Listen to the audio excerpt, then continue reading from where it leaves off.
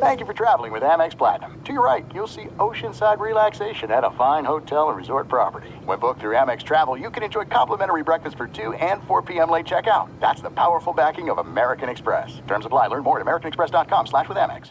Enjoy all your favorite sports like never before at BetMGM. Signing up and playing is so easy. Simply sign up using code Buckeye and receive up to $1,500 back in bonus bets if you don't win your first bet. When you register with BetMGM, you can get instant access to a variety of parlay selection features, live betting options, and the best daily promotions in the business. And with BetMGM at your fingertips, every play and every game matter more than ever. Place your moneyline, prop, and parlay bets with the king of sportsbooks today. Sign up using code Buckeye and receive up to $1,500 back in bonus bets if you don't win your first bet. That's right, up to $1,500. Again, sign up using code Buckeye and receive up to $1,500 back in bonus bets if you don't win your first bet. BetMGM and GameSense remind you to play responsibly. 21 plus and present in Ohio. Subject to eligibility requirements. Rewards are non-withdrawable bonus bets that expire in 7 days. Gambling problem? Call 1-800-GAMBLER in partnership with MGM Northfield Park. That's 1-800-GAMBLER.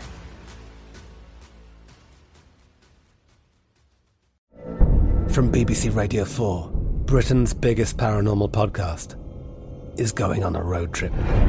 I thought in that moment, oh my God, we've summoned something from this board.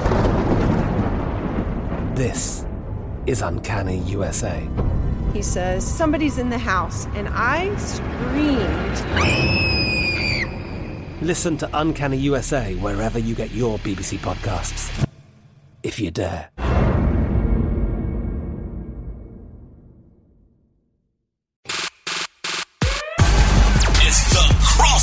Sports Illustrated's NBA show, breaking down the latest news, rumors, and everything in between. Here's your host, Chris Mannix and Rohan Nadkarni.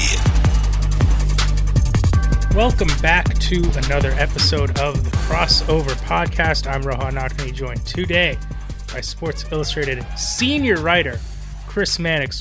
Chris, before we get started, I have a question for you. You know, I know that fans of this podcast really expect me to come in here, bring the energy, bring the fun, bring the enthusiasm. Just really, really tough loss for my Miami Dolphins last night, and I'm still feeling it. I'm just curious, are you a fan of any sports team at this point in your life? I would say I'm a casual fan of the Boston Red Sox. I am a casual fan of the Boston Bruins. The Red Sox I can watch a little bit out of NBA season. The Bruins, I try to get to a couple of games. I mostly like watching the Bruins because I don't know anything about hockey. And I think that hockey is, well, not that I don't know anything about hockey. I don't know anything about the Bruins. Mm-hmm. Hockey is one of the most in-game friendly sports out there. I love going to a hockey game, even if I don't know any of the players, and watching the play. It's just a lot of fun to watch. So probably those two teams I'm connected to. There we go. I had a hard time imagining as we started this podcast, you taking a loss as badly as I was taking that loss last night. I echo you on hockey. A lot of back and forth action in hockey. I think the NBA maybe could take a note or two from how few TV timeouts and replay reviews there are in hockey comparatively. All right, Chris, let's get to basketball. There's a lot to discuss today. And I want to start with something I actually wrote about this week. This player had a big game last night in the wake of a ton of criticism. I'm talking about Zion Williamson, who, after the Pelicans got just trounced by the Lakers in a 44-point loss in the semifinals of the in-season tournament, I mean, everyone was turning the heat up on Zion. You had Shaq saying after the game, he reminds me of me, but not in a good way. You had J.J. Redick, a former teammate of his, and J.J. is, I would say, one of the more team-friendly kind of player-friendly commentators out there, kind of saying Zion is not bought into his own career yet, doesn't know that he has that kind of commitment to winning. And then you had Stephen A. Smith just kind of emptying the clip on ESPN, going to the extent of saying that chefs in New Orleans love Zion Williamson, which, I mean, we can discuss all this. So I just want to kind of open the floor because, you know, there were some Zion trade rumors in the summer. Maybe the Pelicans were shopping him, looking to maybe send him to Portland for that third pick, was a rumor you heard at some point. But where are you on Zion right now? Because he's not really having a great season. He doesn't have the burst that he had when he came into this league. Now there's this groundswell of criticism. What have you kind of made about these last few days of Zion? Look, I think some of the criticism is perfectly reasonable. I watched and listened to the comments that Shaq and Charles Barkley made after the in-season tournament semi, and I thought they were pointed, but not over the top. They were, using statistics, using the eyeball test to point out flaws in Zion Williamson this year. It's true that he's averaging the fewest rebounds of his career. Now, some of that is because he's playing next to a big man in Jonas Valanciunas. He's being asked to play more point forward at this point in his career, so he's away from the rim at times. But his rebounding numbers should be better. I mean, even a game like he had Monday night against Minnesota, what did he have? 5 or 6 rebounds in that game. So he's still not rebounding at the level you'd expect a player with his type of size and skill to be able to rebound. And look, Barkley and Shaq, they're drawing from their own personal experience. Barkley was heavy at times. Shaq was heavy at times early in their career. They didn't buy in all the way and didn't, treat their bodies the way they probably did later in their career. So some of that criticism is fine. The debate show stuff is over the top. Chefs in New Orleans are, if your entire business is predicated on Zion Williamson coming in, like that doesn't make that stuff is just kind of goofy. That's just for, social media traffic and clicks. Like, I don't pay much attention to that. But the Barkley stuff, I get. The Shaq stuff, I get. I didn't see the JJ Redick comments, but, if that's what he said, that makes some sense as well. Look, Zion, the big reason this is a story right now is because the Pelicans are really good. Like, as we're recording this, New Orleans is 13-11. They're in 10th place in the West, but they're only 2 games back of the 3rd seed in the Western Conference. CJ McCollum has come back. They've won 4 of the last 5 games with CJ there. Brandon Ingram is a stud. Herb Jones is a defensive menace. They have got the pieces to make a deep playoff run, but they can't if Zion is a lesser version of himself. He needs to be the best version of himself. That means spending, the next couple of months during the season continuing to work his way back into shape and giving them a little bit more. Look, his scoring numbers are fine. He's like 22 points per game, but some of that's down from last season in part because the Pelicans have some other guys that are taking some of that production. He's shooting like 58% from the field, which is down a couple of points from last season. So I'm not so worried about that. It's just something you mentioned earlier. The burst, it's not what it used to be. And I'm basing that off my own eyeball test. I saw him play in LA about a week or so back, and you could see it. He still is just a load to deal with in the half court, especially from the foul line extended, but he doesn't have that same explosiveness that I've seen in years past. Can he get that back this season? I don't know, but I do think that how far the Pelicans go depends on how well Zion plays. If he plays to the best of his ability, they can win the Western Conference. Like, they're that good. But if he is a lesser version, that's a team that could easily get beat in the first round. Yeah. I first of all, I just want to say, I kind of echo what you said about, to me, there's a conversation, like, I think it's fair to say, is Zion in the best condition he can be? I think that's something that's fair. And if you watch, that's something you can kind of pick up on. And to your point, it's like, I love watching Zion Williamson play basketball. I mean, typically the Pelicans are like the top of my league pass rotation because of him. But you've seen it this year. He just doesn't have that same burst. And you mentioned the half court. I agree. He can still be really effective. Then you saw nights like that Lakers game where he shot well from the floor, but just the way they were defending him, sagging off of him in the half court, he didn't really seem to have an answer. And it's tricky because, David Griffin said, kind of headed into this season, he thought Zion was maybe taking his offseason more seriously than he had before. And I don't know if it's just there's injury troubles, but to me it's like there are, players who've played at maybe a higher weight or whatever the case may be that can succeed, or players that weren't necessarily, like Carmelo Anthony wasn't always like chiseled his entire career, but he was in great shape. Like there are a lot of players who've played that way, and to me, it's less about Zion's weight, but is he just in the best possible condition he can be to thrive for this team? And I don't know that he is. And it's hard it's ultimately hard to gauge because he's never going to be Karl Malone, but at the same time, you don't want him to be Oliver Miller. Like he's got to be somewhere in between. And look, it's not just guys that have that kind of girth that you wonder about their condition. Like Kevin Durant was the opposite side of that, right? Yeah. Like Kevin Durant was always this kind of string bean. You just want them to be well-conditioned, strong. So to me, it's not about the weight of Zion Williamson. It's about kind of, his ability to, kind of be an energizing guy for, 35 minutes per game. And look, just again, the eyeball test, he's not always playing at full speed. Whether it's getting back on defense, running in transition, these are just things that you notice. Yeah. Like rebound, you just notice. Like he's not doing that on a regular basis. That's the stuff you want to see cleaned up. You want to see him playing with more energy. I don't care what his weight is today. I don't care what his weight is tomorrow. That to me is not a variable in all this. It's just about the eyeball test and what kind of energy he's bringing in the minutes he's on the floor. No question. And it's tough because, 2 years ago when this team had that first round series against the Suns, Zion didn't play that year. That was when he missed the entire season. You kind of felt like, man, they're going to add him back to this, and this is going to be something really special. And it's kind of gone the other way. You mentioned this is a really talented team. I mean, Trey Murphy, Jonas Valanciunas, Jose Alvarado, those are guys like 8 or 9 deep. Yeah.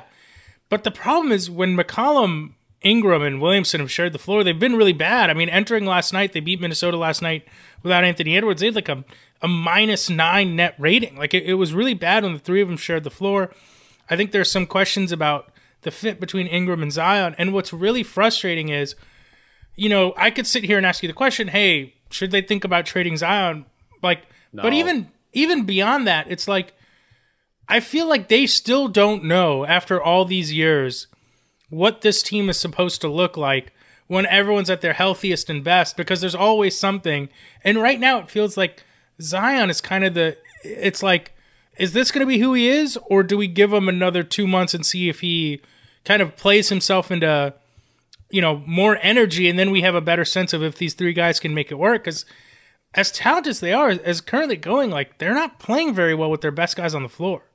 I think you got to give it more time, though. Like, I would not pull the plug on any kind of Zion Brandon Ingram experiment, because when you get to the playoffs, what do you need in the postseason? You need isolation guys that can create their own shot. Those two guys can create their own shot. Zion, I'm telling you, like, I don't know if there's any player in the half court that is more dangerous when they make a clean catch inside the three-point line. I know that's very specific, but like when Zion makes that catch inside the three-point line from the foul line extended, I am 99.9% sure that's going to end either in a bucket or a foul. I mean, he went to the free throw line 12 times against Minnesota last night. So like this guy draws contact, gets to the line, and creates offense for himself. Brandon Ingram, kind of the same way in a different manner. Like you want two guys with the skill sets that they have in postseason games. So I'd try to keep them both on the floor for as long as possible.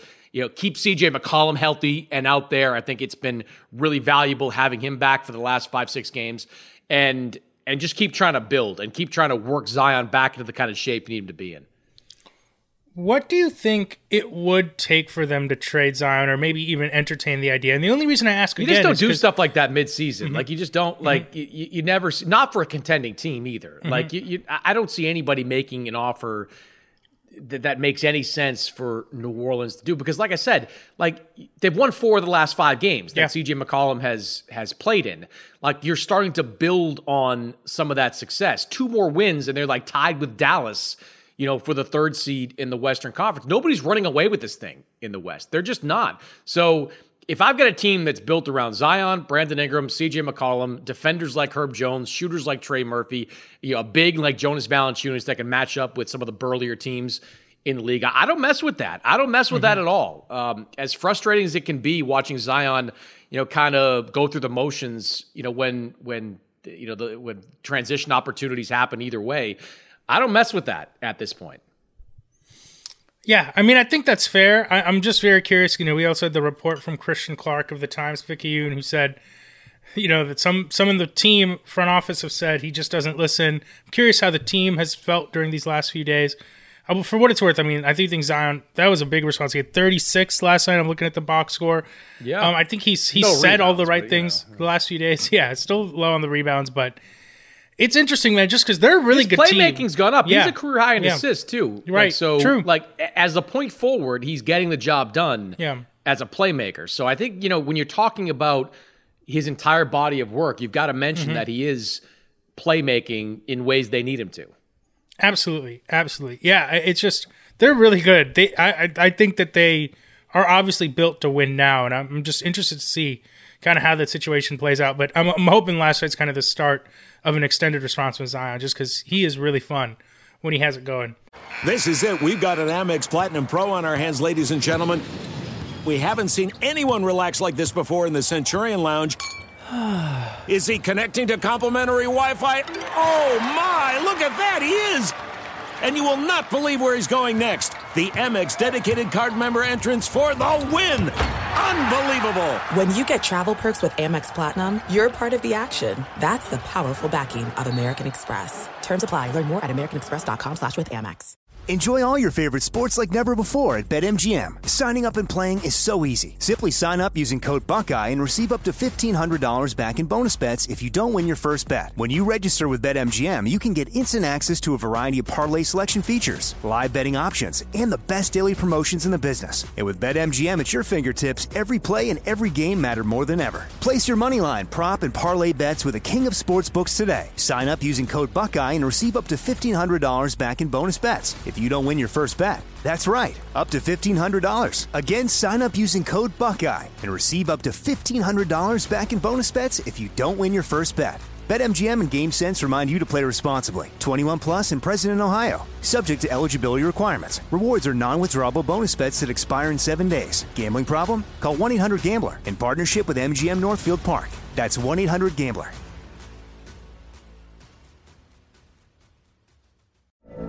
From BBC Radio 4, Britain's biggest paranormal podcast is going on a road trip. I thought in that moment, oh my God, we've summoned something from this board. This is Uncanny USA. He says, somebody's in the house, and I screamed. Listen to Uncanny USA wherever you get your BBC podcasts, if you dare.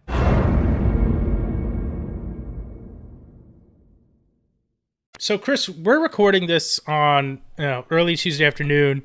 The NBA sent out its big, glossy press release this morning that the in-season tournament championship game, the most-watched non-Christmas regular season game since 2017. My dad the other day was like, what's this thing the Lakers won the other day? I saw LeBron was raising a trophy. So there's some level of interest here in the in-season tournament. It's done. I think a lot of people would say it's a success. Ethan Strauss, who has a Substack, kind of wrote about why he thinks maybe it's not, which I thought was an interesting perspective. I think overall the NBA understands, look, this is the first year. This is not going to be kind of a runaway hit the first time we do this. I'm sure they're very thrilled about that viewership number. If they want to sell these in-season tournament media rights, blah, blah, blah. There's a million ways to talk about this from a business perspective, but I just wanted to ask you, now that the tournament's done, we've had a few days to digest it, is there a tweak or a change you would like to see for next year? Just, thinking about the formatting, et cetera, how this all played out. Is there any change you'd like to see moving forward? Well, let's start with the success, as I use air quotes, of the in-season tournament. And I do think it has been a success. The numbers back that up, whether it's ratings, attendance in the month of November. I mean, we all got these press releases from the NBA. Unless they're lying, all these numbers are an increase over a year ago. I do think that, some people out there, Ethan Strauss, who does a great Substack, he had a post about this, have made good points that, yes, these numbers are improved, but there also has been a significant cash overlay here. Like the NBA has invested a lot of money, a lot of resources into promoting this in-season tournament, building out this in-season tournament. Hell, the cost of the new floors alone had to have been pretty expensive. I mean, is the NBA getting what it needs for the kind of promotion that it's done? So I think there's a reasonable argument to be made that the NBA has spent its way to these types of ratings and attendance improvements, which mitigates the quote unquote success of the IST. All that being said, I do think it has been a success, mostly because we are talking about meaningful basketball games in November and December. Mm-hmm. We weren't talking about them last year. And I don't know what we were talking about last December. You're probably talking about that December 15th start of trade season, or, one or two teams that are going one direction or the other. The in-season tournament was a spectacle. It gave you a reason to care more about these games. Now, as far as changes go, I don't know that I'd make any, really, because the biggest change you want to make is this whole idea of the group play and how do you nobody seems to understand it, even though the NBA insists it's very easy to figure out. It's really not, right? Especially for the casual fan that's looking at the in-season tournament and going, well, wait a minute, if they win this night, they're in first place. If they lose that night, they're in third place. It's very difficult for the average fan to ultimately figure out. So I don't think you can do anything about that. So I wouldn't change that. The idea of the scoring margin determining tiebreakers, I don't love it because I do think it leads to too many awkward situations like we've had Boston, right. Chicago, Toronto, Chicago. Why is Chicago involved with all this? There's been some awkward moments in end of game situations. But I don't know what the alternative is for that. If you're not going to use scoring margin, you got to give me something else. And, when I talk to league officials, they don't really know what else to kind of go. And, some of them, including Adam Silver, has insisted that, players aren't as against this as, maybe some may think. So, no, I think it's good. I think it's only going to get better. I think people are going to continue to care.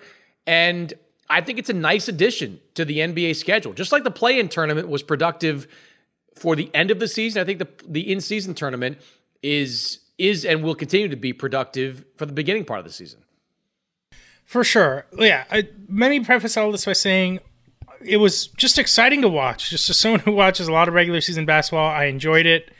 I do feel like players cared. There was a little extra juice to some of these games. And for that reason alone, I'm glad it happened. The NBA's business concerns. Obviously, we need the NBA to exist to do our jobs, but whether their next deal makes, $100 billion or $101 billion, it doesn't matter quite as much to me. I just want to watch good basketball.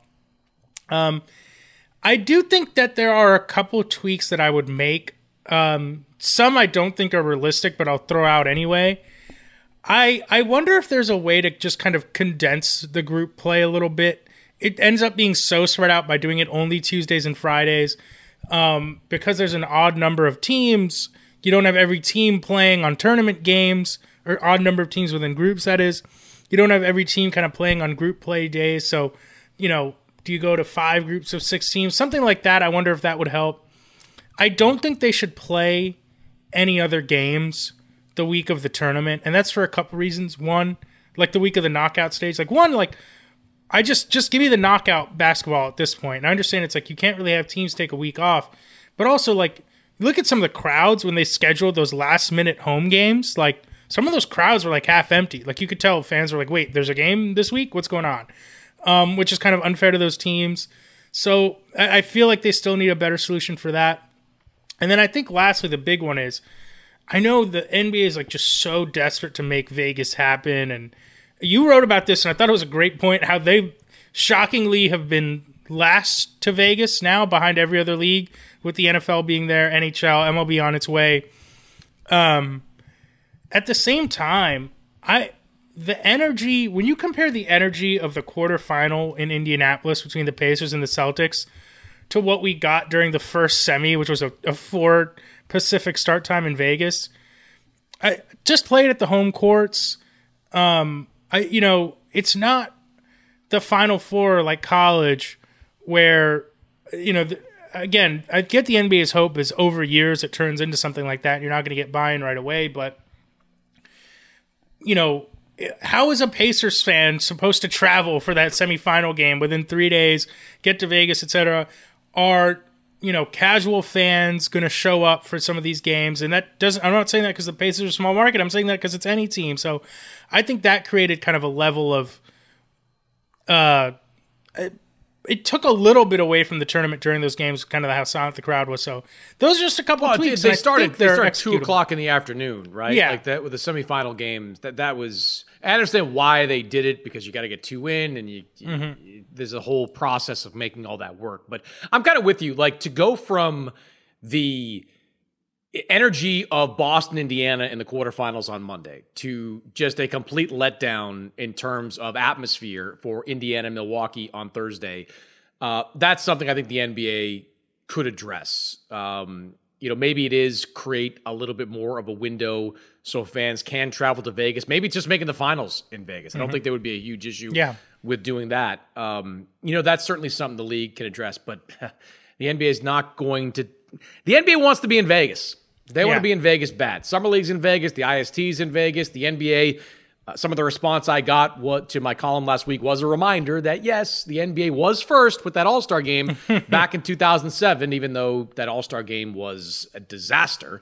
The league wants to be in Vegas. So I don't anticipate them taking the semifinals out. They want to do a Final Four out there, but maybe there are ways that they can manipulate it so that you get better atmospheres, because that was a real letdown, especially in the semifinals. Yeah, or play at a NBA arena, like a current NBA arena, that maybe just has a little bit more historic value attached to it. I think our old colleague Ben Golliver threw this out there, but maybe Madison Square Garden is a better place for a final. Here's an idea, though, that I know the NBA will never do, but what they should do is the final should be played on an outdoor court. In December? You could listen. What was it in Vegas on December 9th? It was like 75 degrees. Warm. No, it wasn't. No. Let me tell you something. I wasn't there, but it's not warm in Vegas. And let me tell you something. As somebody that lives in Vegas, basically. At night. Okay, fair enough. Let me tell you this. Miami would have been perfect for it. They'll find somewhere warm enough. Go to Mexico. In Miami. You just want to I just want something out. I want one outdoor NBA game in my lifetime. I hate the idea of an outdoor. Like, look, they should do an outdoor game, right? Like hockey does. There we go. Their game. Like, that's a lot of fun. But I don't know, man. Like that's tough to play. I'm looking this up right now. What the Vegas with the average Vegas weather by December what the Vegas weather is right now. It is at current, as we're recording this, it is 49 degrees in Las Vegas. All week long, it's topping in the low 60s. So, no, you're not playing an outdoor game in Las Vegas. Playing outdoors in LA. I don't think you're playing outdoors in LA either. LA, it's cold at night. Like, you have to play at noon to have any hope of doing anything like that. That's not going to work. You can do outdoors. You could do a summer game, or even early season. You might be able to pull it off. But you get into December, you're cold weather all the way. Maybe they'll have to have an indoor contingency, certainly. But I'd love to see it at least just once in my life. There are some things that are too good to keep a secret, like how your Amex Platinum card helps you have the perfect trip. I'd like to check into the Centurion Lounge, or how it seems like you always get those hard to snag tables. Ooh, yum! And how you get the most out of select can't miss events. With access to the Centurion Lounge, Resi Priority Notify, and Amex card member benefits at select events, you'll have to share. That's the powerful backing of American Express. Terms apply. Learn more at americanexpress.com/withAmex. Enjoy all your favorite sports like never before at BetMGM. Signing up and playing is so easy. Simply sign up using code Buckeye and receive up to $1,500 back in bonus bets if you don't win your first bet. When you register with BetMGM, you can get instant access to a variety of parlay selection features, live betting options, and the best daily promotions in the business. And with BetMGM at your fingertips, every play and every game matter more than ever. Place your moneyline, prop, and parlay bets with the king of sportsbooks today. Sign up using code Buckeye and receive up to $1,500 back in bonus bets if you don't win your first bet. That's right, up to $1,500. Again, sign up using code Buckeye and receive up to $1,500 back in bonus bets if you don't win your first bet. BetMGM and GameSense remind you to play responsibly. 21 plus and present in Ohio. Subject to eligibility requirements. Rewards are non-withdrawable bonus bets that expire in 7 days. Gambling problem? Call 1-800-GAMBLER in partnership with MGM Northfield Park. That's 1-800-GAMBLER.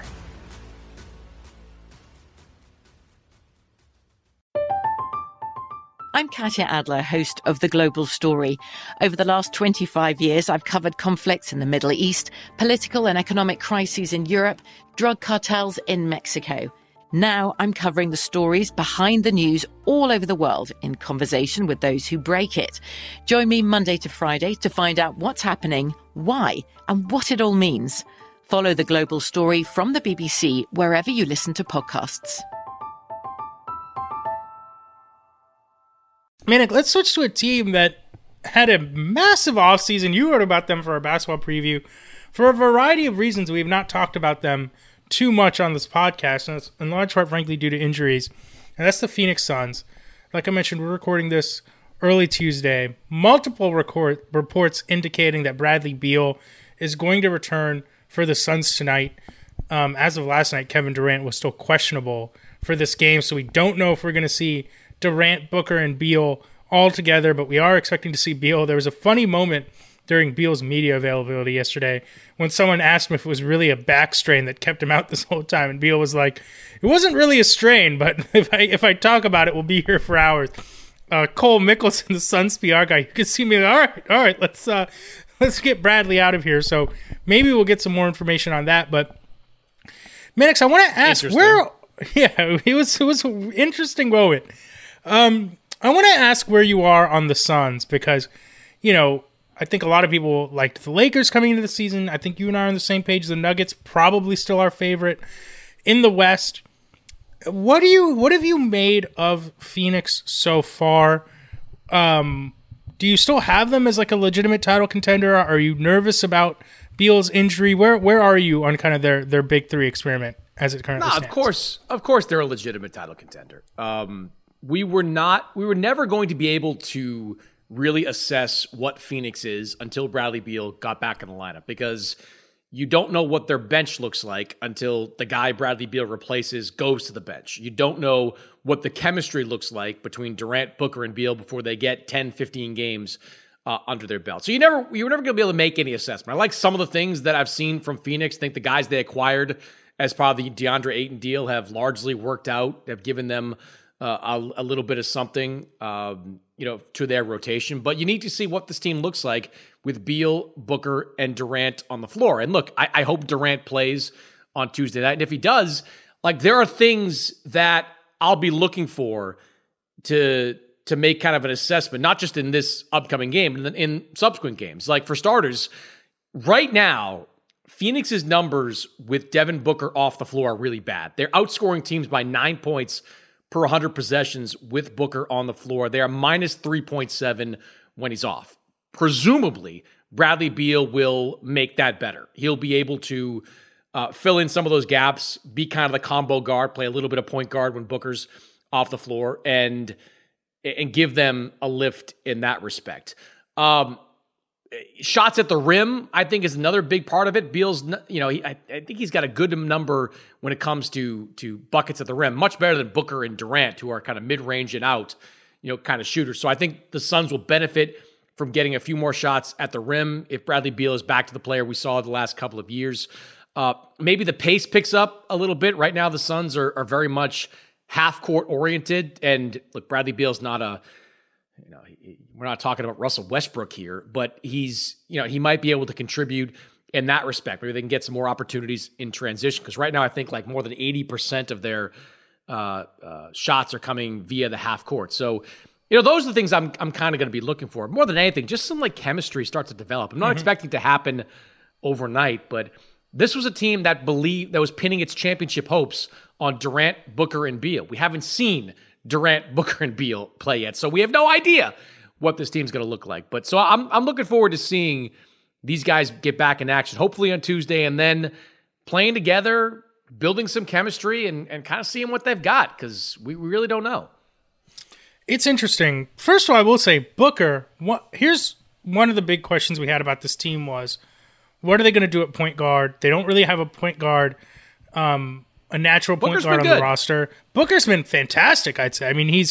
What is he, over 9 assists a game? I think he's been unbelievable. Has really, really improved as a playmaker. And we've seen him handle the ball down the stretch of close games, make the right decision, find the open guy. He's been fantastic, whether they put 2 on the ball, and as you mentioned, still an amazing scorer, mid-range assassin, all these things. He's been fantastic, and I almost think Devin Booker doesn't get enough credit for the way he was talked about early in his career to the kind of player he's become now, where I think he's unquestionably a top 10 guy in the NBA and somebody who's proven he can be the best player on a contender. And just can't say enough about how good he's been. Here's my big question about this team that remains, and one that I'm starting to lose confidence in, and that remains, what are they going to do defensively in close games? Now, it's possible they're going to be so good offensively that it won't matter. Now, I'm thinking specifically quarterfinal game against the Lakers in the in-season tournament. Booker and Durant are both playing. They both have foul trouble, but they were putting Eric Gordon on LeBron down the stretch. You know, LeBron had his choice of, I could go at Eric Gordon, I could get a switch onto Grayson Allen. And, you know, I wrote about this. Every game he's played against the Suns, in the fourth quarter, he's just said, pulling Jusuf Nurkic up into every pick and roll and said, I'm going to the rim. When LeBron plays the Suns, he gets more shots at the rim, more free throw attempts, more shots in the paint. That's my big fear with them. And I think Nurkic has probably been better than I expected, and you can see what they expected from him offensively and how that's helped his playmaking, his passing, what he does in the short roll, hits the occasional 3. I think the guys like playing with him more than they like playing with DeAndre Ayton. It's just defensively, man, even when they get Beal back, I don't know what the answers are. And it's going to be interesting because what's funny about the West is, you think about the teams they'd have to go up against, they might be able to get away with it. Like the Nuggets don't have that guy who's barreling toward the rim. The Clippers, PG and Kawhi are capable of it, but they don't do it regularly. But then, like, the Timberwolves, like, what are they going to do against Anthony Edwards? So that's a question I have about them that I'm curious where you're on it, because I don't know that I feel any more confident now than I did before the season. No, I'm right there with you. Who's the defensive wing stopper? Who's the guy that they put out there in those end-of-game situations? Because everybody in the league values 3-and-D wings. Like, how many does Phoenix have on its roster? And how many are going to play in crunch time when you're going to have, presumably, Durant, Booker, and Beal on the floor? And look, I think Durant is still a pretty good defender. Not what he used to be, but still a pretty good defender. You know, Booker and Beal, I wouldn't call either one of them wing stoppers. It's certainly going to be a challenge. It's why coming into the season, you know, my feeling was if this team was going to be successful, they're just going to have to blitz teams. They're going to have to outscore you, you know, 141, 134, 134, 127, those types of games. That gets a lot harder in the postseason. But yeah, no, that's going to be a challenge. I mean, I'm looking at kind of their top minutes guys on the season right now. And like, who are we talking about? Like, how many minutes is Grayson Allen playing right now for this team? And Grayson Allen's been pretty good offensively for them, but not going to bring a ton to the table. Mm-hmm. I mean, he's a guy Bucks fans would get frustrated with in playoff games because he was getting targeted defensively. I mean Grayson Allen's playing 33 minutes a game. I didn't even think it was that high. Yeah. He's up to 33 minutes per game. Eric Gordon, 32 minutes per game. Nurkic in that mix. Josh Okogie, I don't know. He's at 22 minutes per game. You got Bates Diop at 8. Sometimes they just yank Okogie entirely from the rotation. Yeah, Bates Diop is okay. Yuta Watanabe's a shooter. When he's making them. It's tough, man. It's tough. You just don't. You look up and down that roster. You don't see the Bull experiment has been an abject failure. You don't see that wing stopper. That's going to be a problem for them. There's no question. And I don't know how they get. I don't know how they can kind of mask it. With some of the guys that they have out there. It's going to be interesting, and they might be a team that really has to win shootouts in the playoffs and hope that's enough. But that's what we kind of thought coming in. Yeah. Like even before the DeAndre Ayton trade that brought in all these kind of guys, you just like maybe with Ayton there, Frank Vogel could turn him into Roy Hibbert 2.0 defensively, where he's at least protecting the rim at a high level. But you were still going to play 3 guys that were And look, I do think when Durant gets to the playoffs, I think he can turn it up to a defensive level. Like, he's got the length. He's been an improving defender in the past, but he's in his mid-30s right now, and you rely a lot on him offensively. So ask him to be an elite defender as well is a lot. Booker and Beal, like, who's the next guy you're throwing out there? You got to play another big, obviously, with Nurkic or somebody else. I don't know. It's a lot to ask. You're right. They're going to have to. It's going to be a situation where they're going to have to outscore you in the playoffs. They might do it. Like, if these guys click offensively, like, they might be dynamic, but that's definitely an area of concern for this team going forward. I mean, I talked about those Lakers games. Like, those were all very close games in the fourth quarter that they all could have won had they made a few more shots. Real quick, before we get out of here, I want to wrap up, but Pistons lost their 20th game in a row. I can't. Here's my only Pistons question for you. Is there a number of games they'd lose in a row that they would fire Monty Williams in year one of that contract? Like, if they literally lost 50 games in a row, would they have to fire him? No, I think Monty's probably the only guy that is safe on that. But he has to have some accountability here, right? Like, it begins with roster building and not having enough veterans on that roster, a la Houston, what they've done this year. Just throwing a bunch of young guys together, it's, for the most part, proven that doesn't necessarily work. But Monty's got such a big contract. And look, you asking me how far this can go. Like, they've got Philadelphia, they've got a doubleheader with Philly, home and home. They're going to lose both those games. Milwaukee, they're at Milwaukee. That's a loss. Then they've got games against Atlanta and Utah. Like, those are the two games that you could conceivably see them win. Atlanta is like... They've lost 6-7. We're going to have to talk about the Hawks at some point. I don't want to talk about the Hawks. Like Trae Young is out there getting ejected from games. He's shooting like 41% from the floor. Like, that's a team that needs to trade a bunch of guys, right? Like, that team's going nowhere fast. Then you got Utah, which has been kind of in a free fall as of late as their schedule has gotten a little bit tougher. After that, you're talking about Brooklyn in a back-to-back. You go to Boston. I guess Toronto's winnable.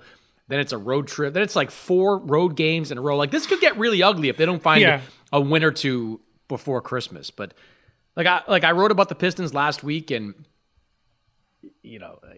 there's nothing that gets you excited about that team. Cade Cunningham is fine, and I buy the argument that maybe Cade Cunningham would be a better player if he was on a team that was more functional at the moment. Yeah, a team that could shoot, pass, I can buy defend. that, but he can't shoot. He's not defending, so he's part of the problem with that group. Now they've got, like, Jalen Duren's out for a while now with that ankle sprain, and I guess Oscar Thompson is a defender, but he's the only one they got. Like, it's a mess out there, man. Yeah. Like, and some of it's like the mistakes they've made with draft picks. Like, they didn't draft. Like, with Killian Hayes that was bad. Like, the guys they could have drafted over him, that set them back. They also got, I saw some Pistons fans complaining. It's like they were so bad last year, but then they still don't get Wemby. Like, some of it is bad lottery luck. Like, I mean, tough shit. Like, honestly, like, you don't, like, you shouldn't be entitled to the number 1 overall pick because you tank away the end of your season. In fact, I believe you shouldn't get that top overall pick if you play that way. But even if it's not Wembanyama, they haven't been to the playoffs in 4 years. Yeah. They've had 2 first-round playoff exits in the last 15 years. Like, they have been in good drafting position forever. And usually, when you are in that type of position, you are able to build a winning team. Hi, Oklahoma City, which at some point we're going to have to talk about too, because right now they're the 3rd seed in, are they 3rd or 2nd in the West? They've got a top 5 record, I think, in the NBA. Like, hey, let's plug Cason Wallace in here, which whoever thought couldn't shoot but can, and is a very good defender as well. Like, hit on your draft picks. Build a functional team. Make smart deals. Like, the Pistons have no one to blame but themselves in this situation. And I don't know.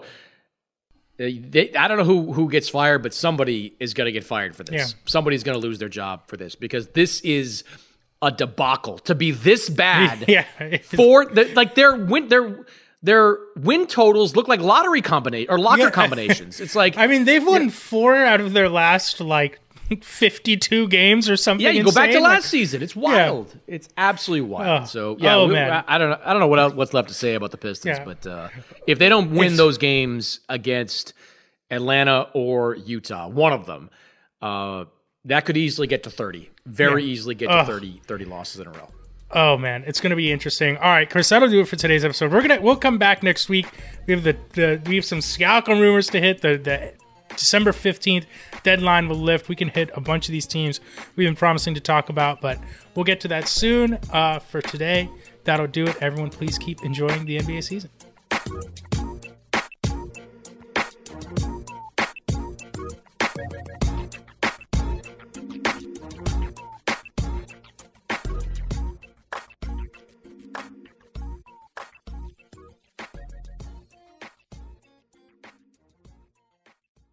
At Bet365, we don't do ordinary. We believe that every sport should be epic. Every home run, every hit, every inning, every play. From the moments that are legendary to the ones that fly under the radar. Whether it's a walk-off grand slam or a base hit to center field. Whatever the sport, whatever the moment. It's never ordinary at Bet365. 21 plus only. Must be present in Ohio. If you or someone you know has a gambling problem and wants help, call 1-800-GAMBLER.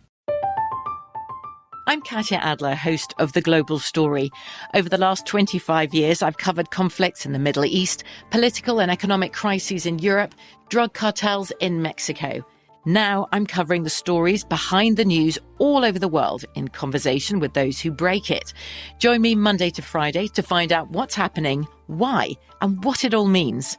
Follow The Global Story from the BBC wherever you listen to podcasts. Being a chef means keeping your cool in the kitchen. And with Resi Priority Notify and Global Dining Access through my Amex Platinum card... Right this way. It's nice to try someone else's food for a change. That's the powerful backing of American Express. Terms apply. Learn more at americanexpress.com/withAmex.